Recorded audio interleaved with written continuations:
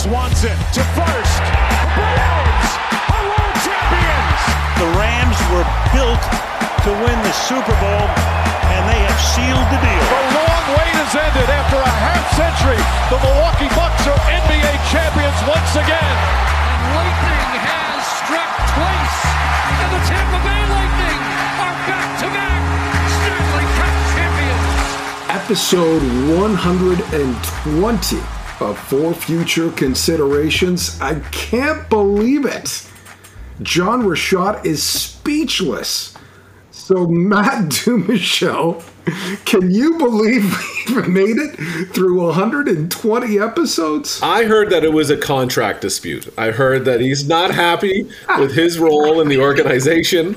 I heard he's taking it to the streets, and he is speaking loudly with the sounds of silence today. He might somehow translate this into Chinese or something at the end of the show. You won't even understand what we're talking about, just out of spite. He'll just edit out certain words out of our sentences and make us sound like idiots. It's going to sound like... Come on. John, what say you? How you been? I'm good, guys. The Attack won at home on Monday night. Another big game coming up on Wednesday. Things are good. Well, great to be together again. Boy, I gotta say, we really appreciate the love from people reaching out on social media and by email with questions, comments, feedback to the podcast. We are having a great time, and we appreciate that you are too. Yes, another week of emails and DMs that made us feel loved, and it's fantastic. You can reach out too by sending us an email at forfutureconsiderations@gmail.com or on social media, Podcast FFC on Twitter or Instagram, and For Future Considerations on Facebook. And we only have one episode this week. No overtime needed. I don't need any more overtime in my life, so we're getting rid of overtime for this week at least. But please join us in the debate as we continue to do every episode. Seems like when Manny and I disagree and Manny's wrong, people really enjoy that. So we're gonna keep that going too. We are gonna have OT next week. Special guest Cowboy Curtis from Los Angeles, born in Grand Rapids. I want to say it was Grand Rapids, Michigan. Anyways, he's a Michigander. Yeah, somewhere in Michigan. And we're talking about the best day of the year, the first Saturday in May, the Kentucky Derby. Are we going to disagree on the Kentucky Derby too? Somehow you're going to pick a donkey or something and claim that he's going to win the race. Bob Baffert should be in this race. He should be in the race. He should have to run in the race. Or be tied to the back of one of the horses in the race. I agree. See, we're agreeing already. It's going to be a great show. And since we don't have an OT this week, go back and listen to some of our previous guests, like Nathan Charlitti from episode 119 last week. Someone wrote in and said he's way too smart to be on the show with you guys. And we agree. We wholeheartedly agree. His resume is quite expensive. He's quite accomplished. And we loved having Char on the show last week. So go check it out, episode 119. Yeah, for sure. And if you're looking for more conversations like that one we had with Nathan, which was great, look at some of the guests that we've had on the show. Jamie Campbell, Luca Heno, outstanding head coach Dale Mitchell, Aaron Franzen, Mike Fuda, good friend Fred Wallace, Tony Ambrosio. Man, if you're making news in the world of sports, you've probably already been on this show because we're the news makers. For all the wrong reasons. yeah. Our guests are great. You and I, maybe not so much. So, since we only have one episode this week, let's get right into it. Hey, Patty coming back to the BK, black and white. Hey, you balling. I got 40 tonight. There's going to be problems for the Boston Celtics this year. I'm telling you. Well, that quote didn't age well. That was Kevin Durant from August of 2021, but Durant and the Brooklyn Nets were just swept by the Boston Celtics in the NBA playoffs. We can talk about the fiasco of Ben Simmons not playing, but he's under contract. But Kyrie Irving is another story. He has a player option for next season for $36.5 million before becoming a free agent. If you're the Nets, do you want Kyrie back? Simple answer is no. I don't want Kyrie back. Listen, this guy signed 3 years ago to play for the Brooklyn Nets. He's missed more games than he's actually paid. And I know he's got the option to get paid $36.5 million. But it comes down to me. For me, would I rather pay somebody, one player, $40 million a year, or would I rather pay two really good players at $20 million apiece instead of a quote-unquote superstar? I think the answer is pretty simple. I have a hard time disagreeing with the way the Nets are. You have to blow the whole thing up. This is, for anybody that hates these dream teams and this everybody comes and plays with their friends in the NBA, like, this is a great story because this team sucks. And you've got superstars on this team that were either invisible because they weren't playing, hurt, Ben Simmons had their feelings hurt, whatever it is. Like, this was a disaster. And Kyrie, you said, I mean, would you pay that much money for somebody that's that good? I mean, there's no question that he's a talent. There's no question that he's an outstanding player when he's playing. He averaged 27 points or something like that this year, and that's all well and good. He had 26 points the year before that, 27 the year before. So, like, with Brooklyn, he's averaging 27 points a game. That's all well and good, and everybody loves that. Oh, but in 3 years, he's played 103 games. Like, yeah. When we always laugh about when you break down per pitch what a Major League Baseball player makes. What's Kyrie Irving robbing Brooklyn of for 103 games in 3 seasons? No, I don't think. I think Kyrie has to go, and I think that's just the start of what needs to change in Brooklyn. Yeah, like, obviously Ben Simmons not playing for him is another fiasco. Kevin Durant looked worn out. Yeah, and man. he was playing on a bad leg. Like, the scoring wasn't the issue; it was defense. Mm-hmm. So I'd give up Kyrie's contract and find some bigs to play, pay 2 of them instead of one Kyrie contract, and it'll help you because they scored 115 points a game against Boston and got swept. It's not even close, Rashad. And fans in Philly are panicking after having a 3-0 series lead. The Sixers have lost 2 straight and head to Toronto, where the Raptors are trying to become the first team in 143 playoff series to come back from an 0-3 deficit. Do you guys believe the Raptors can do it? Well, I think everything is pointing in the Raptors' direction right now. You get a chance to come home. You got a big win, Game 5 in Philadelphia. They've got to be feeling good. They seem like they've figured out at least how they can play Joel Embiid off of James Harden and play with those guys so your secondaries aren't the guys scoring 30 points a game, which we were seeing earlier in the series. Joel Embiid is not getting these stupid fouls all the time anymore, which is a credit to Nick Nurse bringing that up early in the series, whether that's something that plants something in the ear and sets the tone for the series too, quite possibly. So, I mean, absolutely. I think that the easy money is saying that this is going to Game 7. Road teams in any sport have been playing pretty well historically in Game 7s. It's just going to be a matter of getting there. I think the Raptors have a real good chance of doing this. Raptors have all the momentum, right? Like, if you think about it, they really do. James Harden was awful shooting. That whole Sixers team was awful shooting. Like, we talked about how good the Sixers were shooting in Games 1 and 2. Lately, they've been terrible. Mm-hmm. And everything's pointing in the Raptors' favor, I think, as you mentioned. You remember, Doc Rivers won a championship in Boston in 2008. Since then, he's had 3 teams blow a 3-1 lead. Mm-hmm. No, and as Rashad, you mentioned, no team has ever come back from 0-3 deficit. This could happen. Like, I still think Philly pulls it out. Like, you only need to win 1 of 4 games.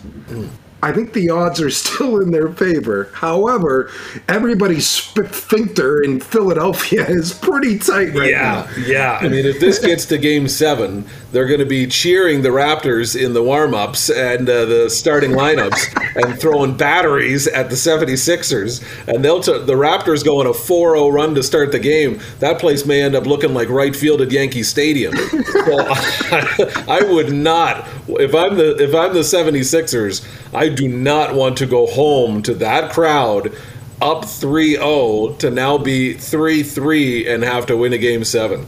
Before you get going, Rashad, what did you think of the Yankee fans throwing trash at the Cleveland Guardians? I couldn't believe it. I was watching that game because I was giving myself a bit of a doubleheader.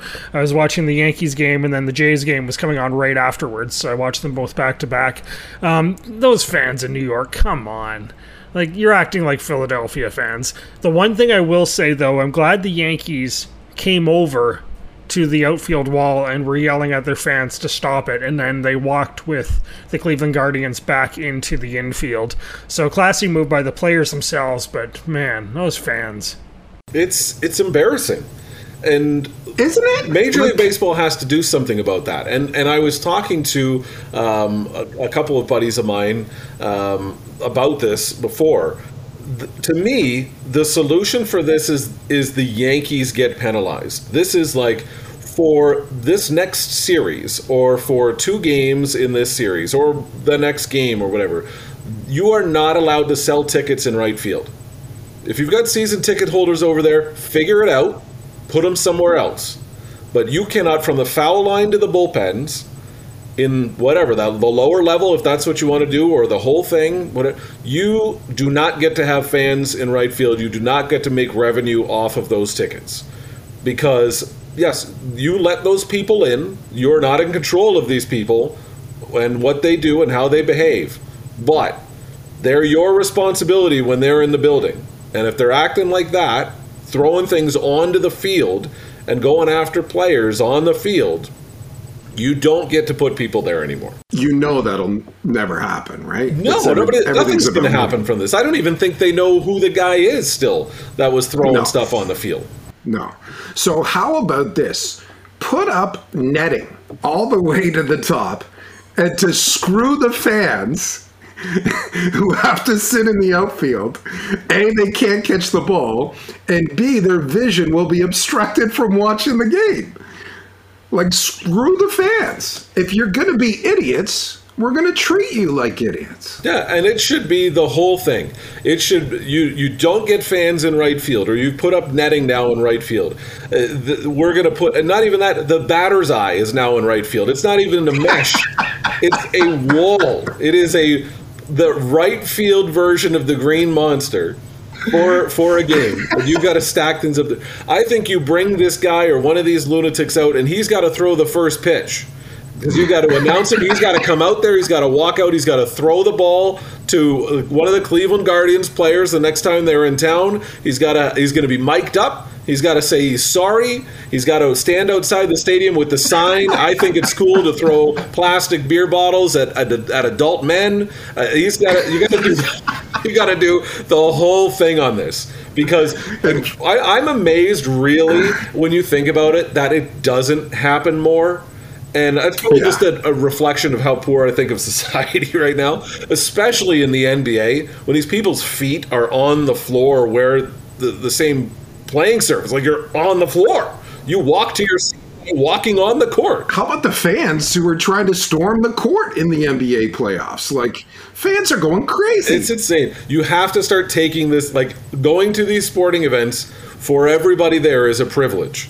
So you can't penalize the guy that's sitting along the first or on the third base line in the lower bowl because the right field bleachers want to be idiots. But now you got to penalize those people because they have to find a way to police themselves like adults.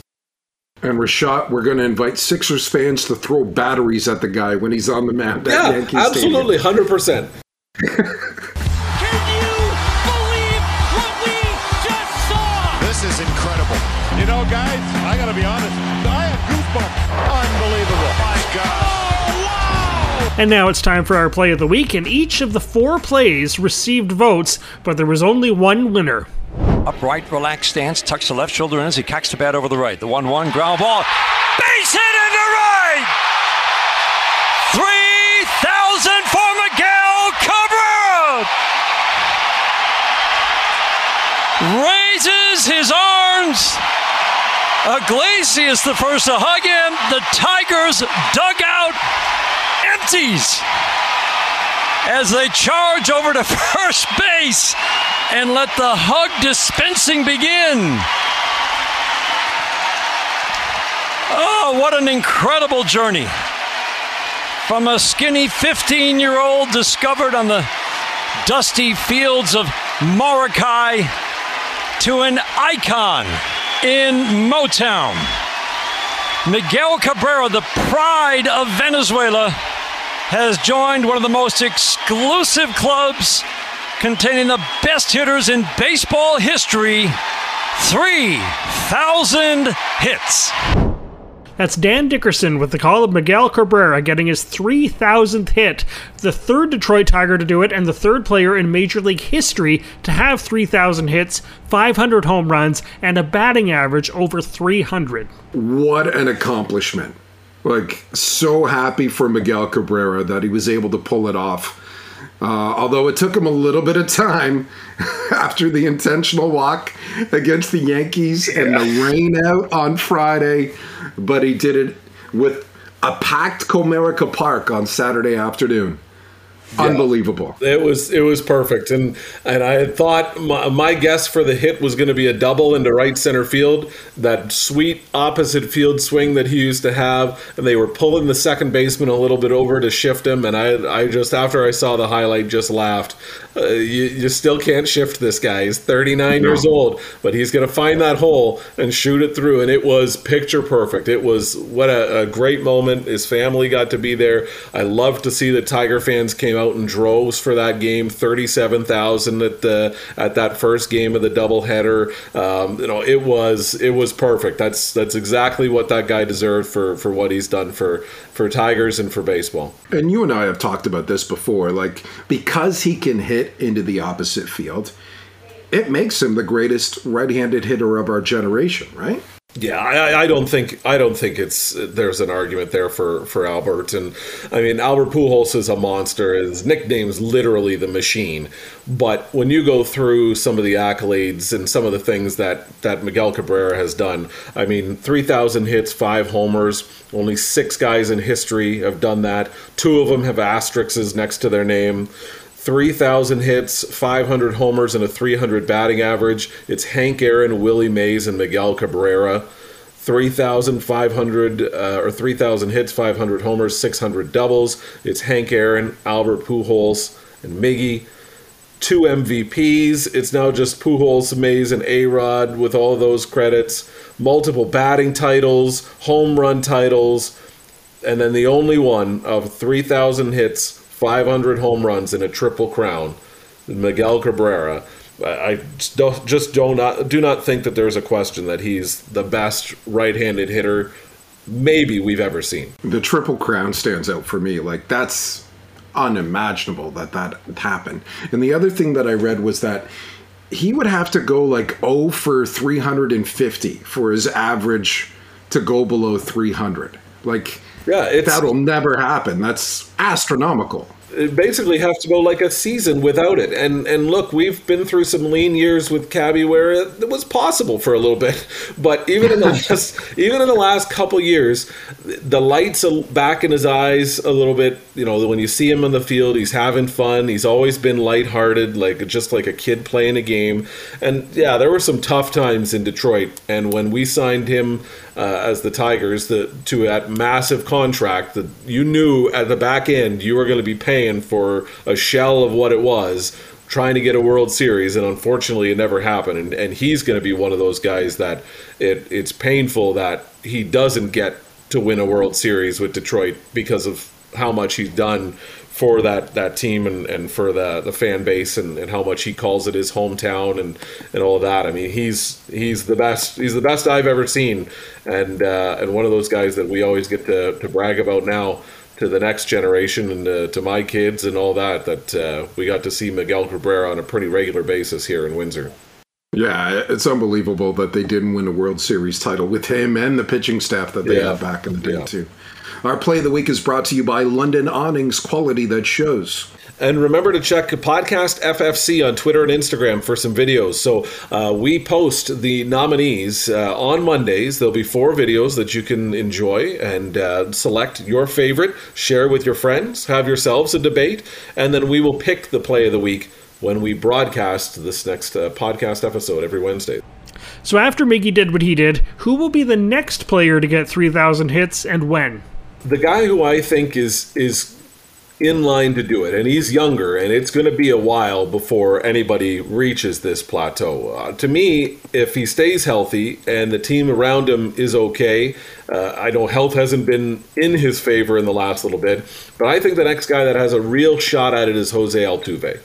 I think he's, as a leadoff man with the speed, I think he has a pretty good team around him. I think he knows how to handle the bat and can move the ball around from different parts of the field and such. He's always had a long swing, which somehow has always worked for him. But, I mean, at the time that we're looking at this, he's sitting at 1,783, and he's 31 years old. So he's got a long way to go to get to that. Of the list of guys that are there, as long as he can stay healthy, that's where I'm going to go with 3,000 next. So what is he, 1,200 and change away? Just about, yeah. So he'd be about, 12, 20 or something close to that. So let's say you get 200 hits a season. Yeah. So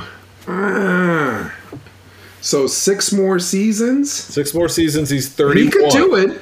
Yeah, he could do it. He could do it. I think he could do it. Yeah, he could do it. I know Freddie Freeman is basically at that same plateau, but I'm going to go a bit younger. I'm going to go Juan Soto. Okay. He's 23. But he has 500 hits right now. So you're saying 3,000. That's 2,500 hits away. He doesn't stand a chance. But he's 23. He's 23. And if he plays till Miggy's age, who is 39 right now, that's 16 more seasons at 200 hits. Like, he could do it. Yep. Does he get there before Altuve? I don't know. Altuve, you talked about the injuries. Juan Soto, too. He has had some injury issues in his past, and he's only 23. So I don't know if anybody will do it within the next decade. Altuve maybe has the best shot. Maybe. And to your point on Juan Soto, and it's so far ahead to say that he's going to get to 3,000, but I disagree with you. Because of course you do. And I was reading about this, and the one thing that they had suggested, which I thought was really interesting about Juan Soto, is he's got too good of an eye. He's got too much plate discipline. Last year he walked 140 times. His walks. You get on base, that's great. You're gonna, you move on. You're gonna score a ton of runs. You're gonna set the table. That's great. But they're not hits. Can you imagine? He walks too much to get to 3,000 hits. I mean, it doesn't make any sense. He's on base as Brad Pitt, as Billy Beane says. Your job is to get to first. Do I care if he gets a walk or he gets a single? No. But it's kind of funny. It was an interesting point. I saw that. I saw his stat line and all the walks, and I'm like, 16 more seasons, 200 hits. Like 1,500 walks. He'll be great. It'll be crazy. It's a great stat, and on this episode too, and it kind of led into that, which is perfect. Episode 120, the Barry Bonds episode of For Future Considerations. In 2004, he was intentionally walked 120 times. Wow. Baffling. Wow. That's a great stat to throw out on this episode. You imagine just intentional. Walked. Not even like the unintentional intentional walks where you throw 2 pitches, see if he swings at any, and then the other 2 you just throw in the garbage can. Intentional walks. He didn't even get into the batter's box. And they're like, no, not this one. Nope. Try to beat that, Rashad. And speaking of baseball, we posted a video on our social media feeds of a pitcher from North Texas Junior College who tackled a batter who was taunting him after hitting a home run. What did you guys think of that? I saw that. That was amazing. It's like it was watching football. I'm like, is this guy getting drafted in the NFL draft this week? That was a tremendous tackle.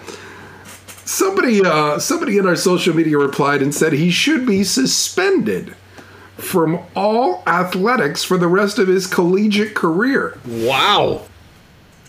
A little bit much there, but maybe a few anger management classes. I mean, well, the one thing I haven't found, and I don't know if you know it or not, but like it was taunting after hitting a home run. So there's a section in the highlight when he's kind of coming around first that you don't really see. But from second until his demise, he doesn't really do anything. So, yeah, I got a big problem with it, and I don't mind the idea of suspending him, at least from the I don't know if he plays any other sports, but at least from the baseball team for, how many more years? Season. How many more of these years this kid have left in school? Not for the rest of his collegiate career. Come on. Is he? What is he? Is he a senior? Is he a freshman? I have no idea. I think it's a calendar year suspension. Okay. And not just the rest of the season, into next year as well if there's No. Rest of the season. Come on. Boys will be boys. The only person that moved on that field for the taunting, if he's taunting around first, around second, around third, he passes 5 guys that didn't flinch, but whatever he did, the pitcher running off the mound and picks him up off the ground and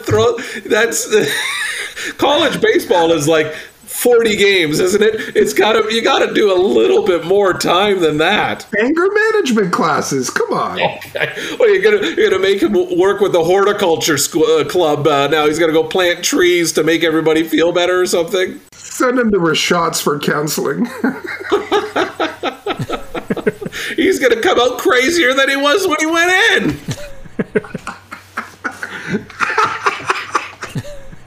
He's going to come out twitching.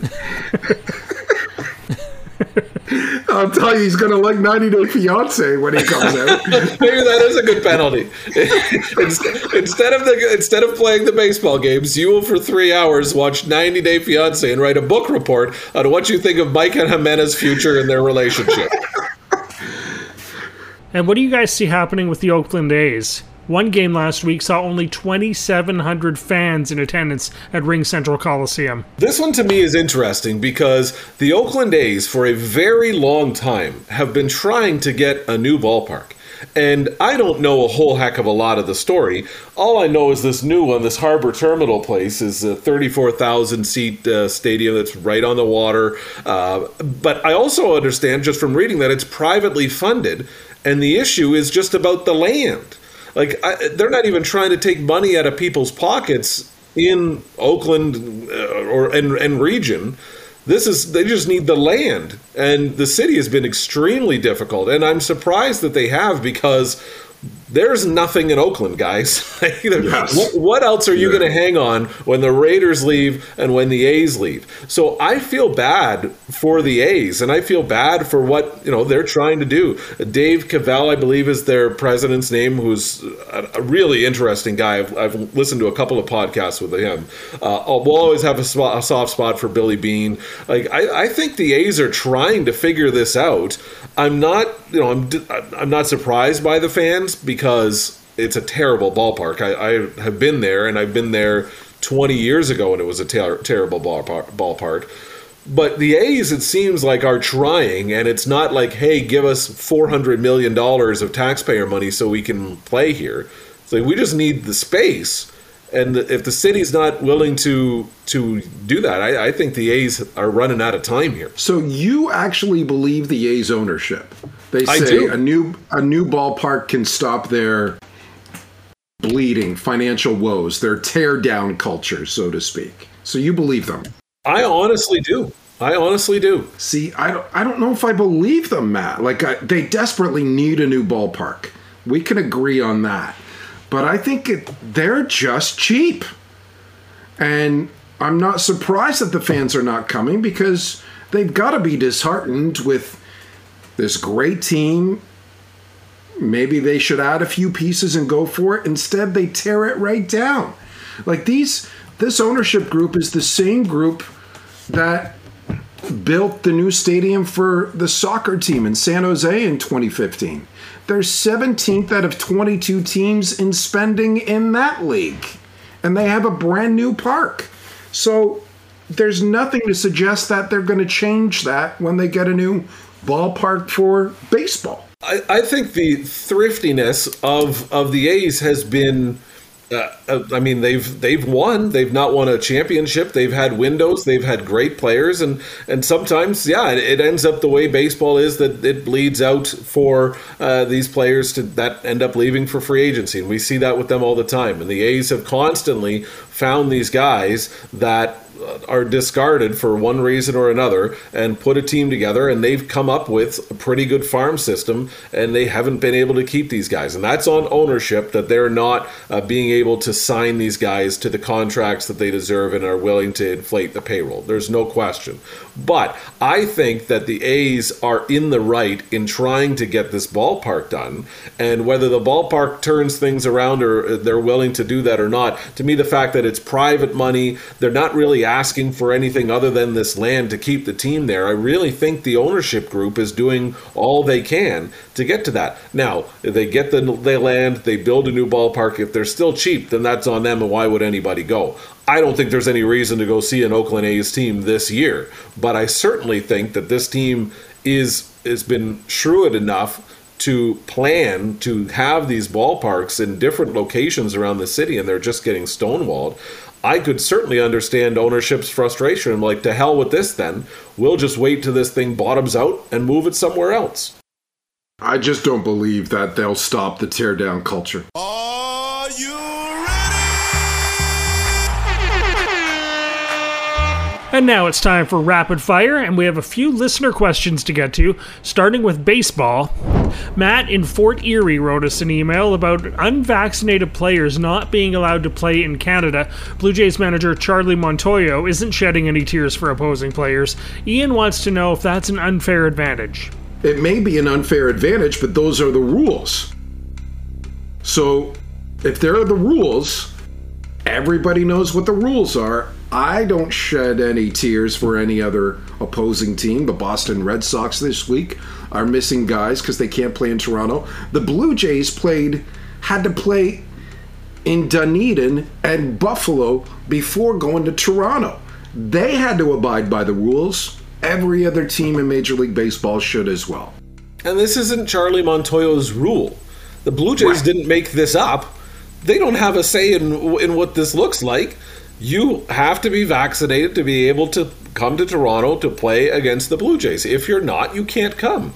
Sure, that's an absolute advantage to the Blue Jays, but the Blue Jays didn't plant this somewhere and pull up Rule 172.3-C. Like, this is just the rules that they've been given by the government of this country.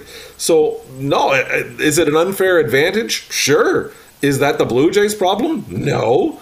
So, if you're going to tell me, hey, Aaron Judge can't come up here, or this guy can't come up here, or whatever, to play in this series, do you think that's unfair for the New York Yankees? Absolutely it is.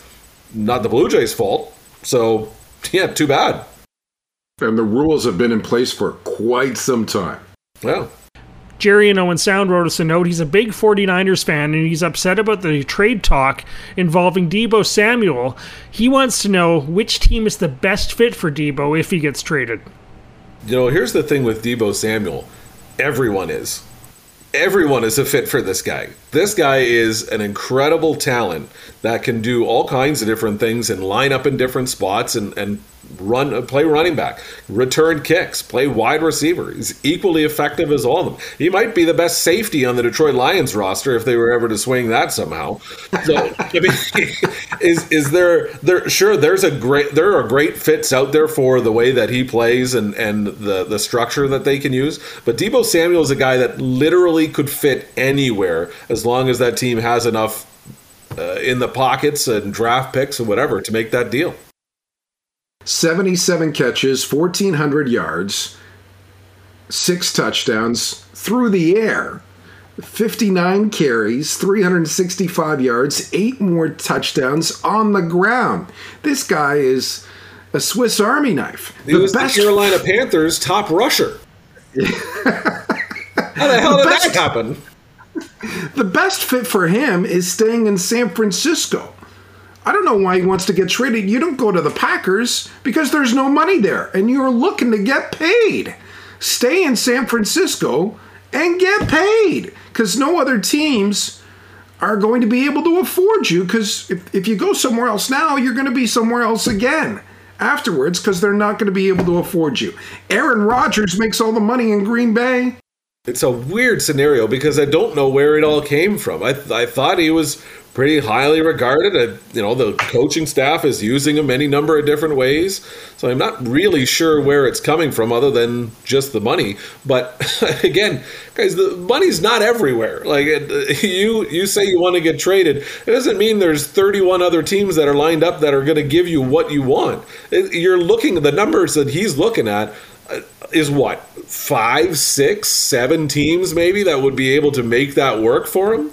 And what's it going to cost him? Yeah, everybody would love him, but guy, this to me just seems like a very unnecessary move from him right out of the gate for nothing that we can tell from the news sources or anything that comes out, that it's like he doesn't hate Kyle Shanahan, or Jimmy Garoppolo didn't sleep with his girlfriend or something like that. Like there's no stories out there that are obvious reasons why he'd want to leave. It just came out that he wanted to leave. He's getting paid $4 million. Yes, it's not Devontae Adams money or Tyreek Hill money, like close to $20 million a year.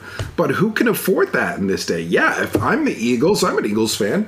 Sure, I'll make the trade, but I'm not paying you that kind of money. Take Jalen Reagor from me. He's worth less than a bag of pucks right now. But we'll give you a first rounder in Jalen Reagor for you, but we're not going to pay you $15 million, and I don't think the Eagles would make that trade unless they had a contract deal done before the trade is done. The Florida Panthers have clinched the top seed in the NHL Eastern Conference. Jim in Watford wants our opinions on how serious we should be considering the Panthers as cup contenders. Panthers are tops in the East right now. So the question is, are they the serious cup contenders in the East, or would you rather have the Panthers or the Field? Ooh, I like that. Right?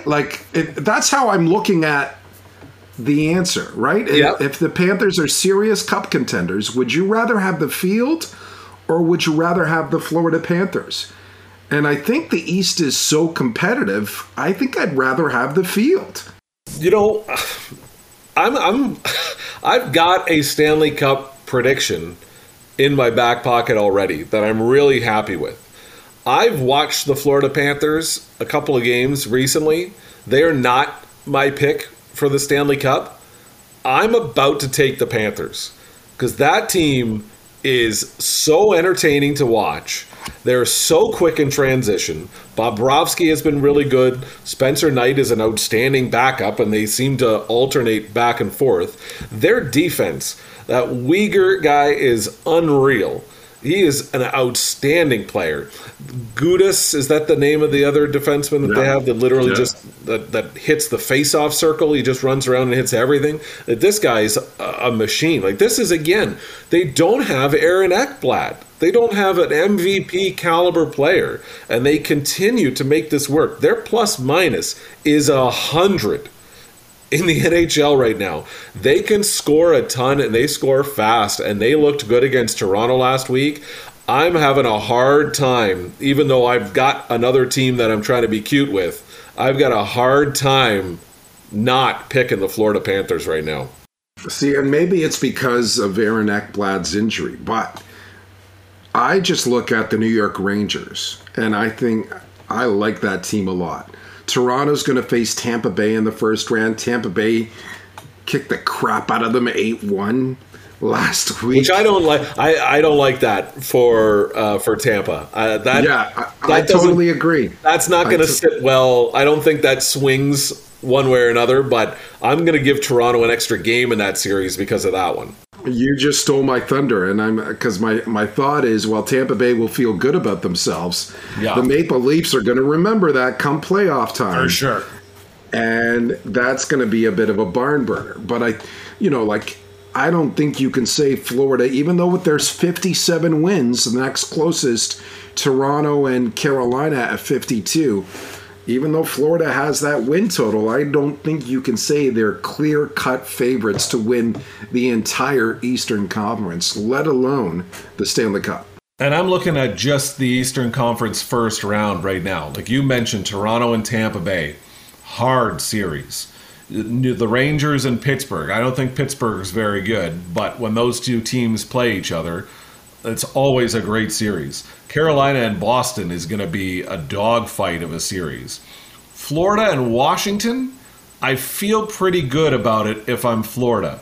So maybe just getting out of the first round healthy and quick might be the key to this whole thing. Because when you look at some of those other series, who is coming out of there feeling, like they're ready to go for the next round?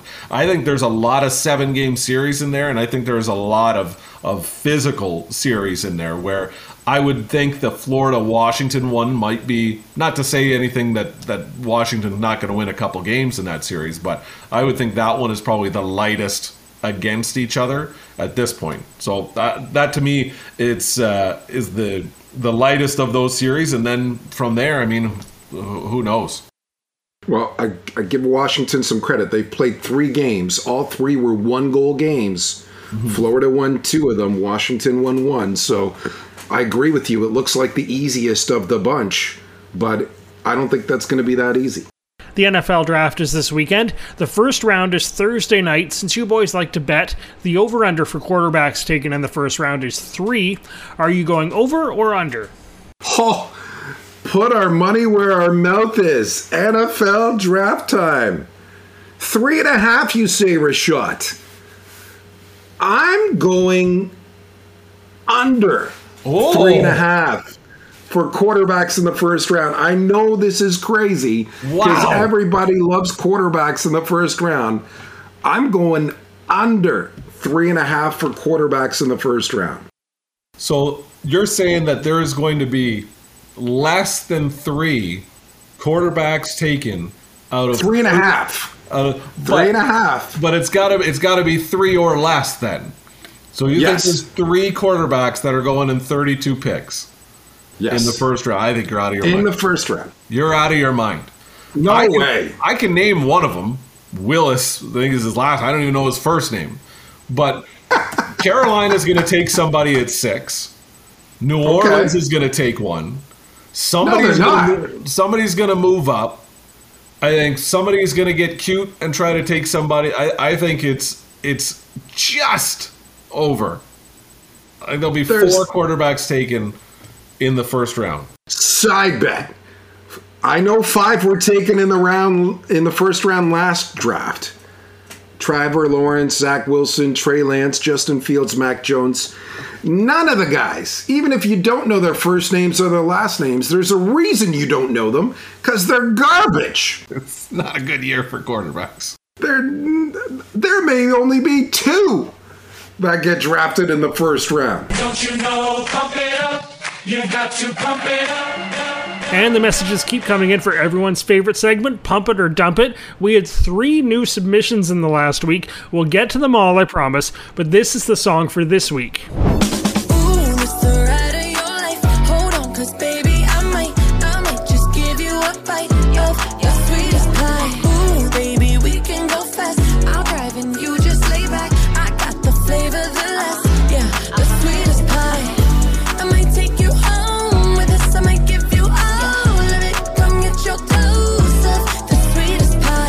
That song is called Sweetest Pie by Megan Thee Stallion and Dua Lipa.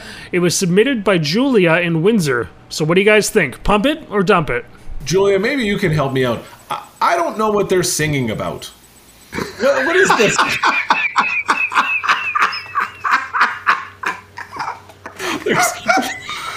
There's a lot of references here of desserts.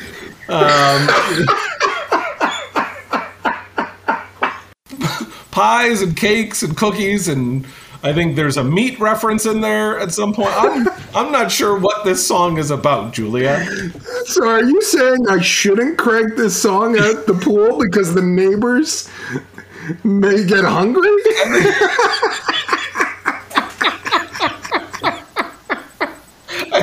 I mean, the Pava Bakery is open for business.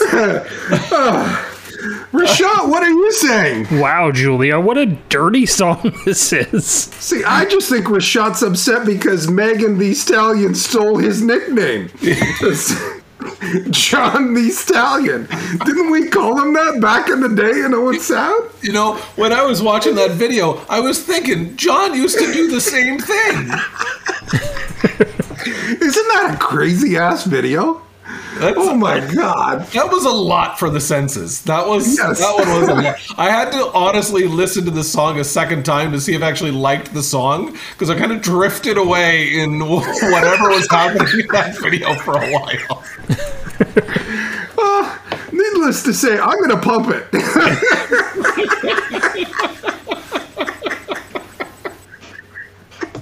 We're going to feed the neighborhood. Something about cake and it's not even your birthday. I don't know what are these kids talking about these days? Whatever happened was, I think I love you, so what am I so afraid of? It's clear what this guy's talking about. Now we got all this innuendo and stuff. I like it too. We don't talk about Bruno, though. Oh, no. You don't talk about Bruno. No. Wow. That is something. And that does it for another debate on Rapid Fire. Remember, this is our only episode for the week. There's no overtime this week, but it gives you an opportunity to go back and listen to one of the other 119 episodes that we've done and some of the other guests that we've had for the OT and get caught up on hanging out with your buddies. We haven't heard from you in a while. Where you been? Get caught up. Find out what we're talking about. Get right back into the middle of things again. Oh, no. They're going to send us a ton of emails again. Oh, no. We want to thank our sponsors, London Awnings, Quality That Shows, and Shane Topolovic of Next Level Athletics in Windsor. I heard from him this week. Did he send you the same reel? The kangaroo? Yes, the kangaroo. I said, that's just us on a Tuesday. And he wants to hang out. After he said that, he wants to hang out. Sure. That's just the sweetest pie right there. So, contact Shane if you want to get into sport training, nutrition, or pies, or whatever you want to do. He's the expert on nutrition. I'll tell you that. Thanks for listening, and we'll talk to you again next week on For Future Considerations. That was a disgraceful performance, in my opinion. In my opinion, that sucked. Their mentality's awful. Their attitude's awful. It's been their MO for the last 3 years. Tonight I saw and heard one of the most disgusting, rudest, sick demonstrations in my entire career. Probably the worst. It's garbage. And the editor that let it come out is garbage. You're still here? It's over. Go home.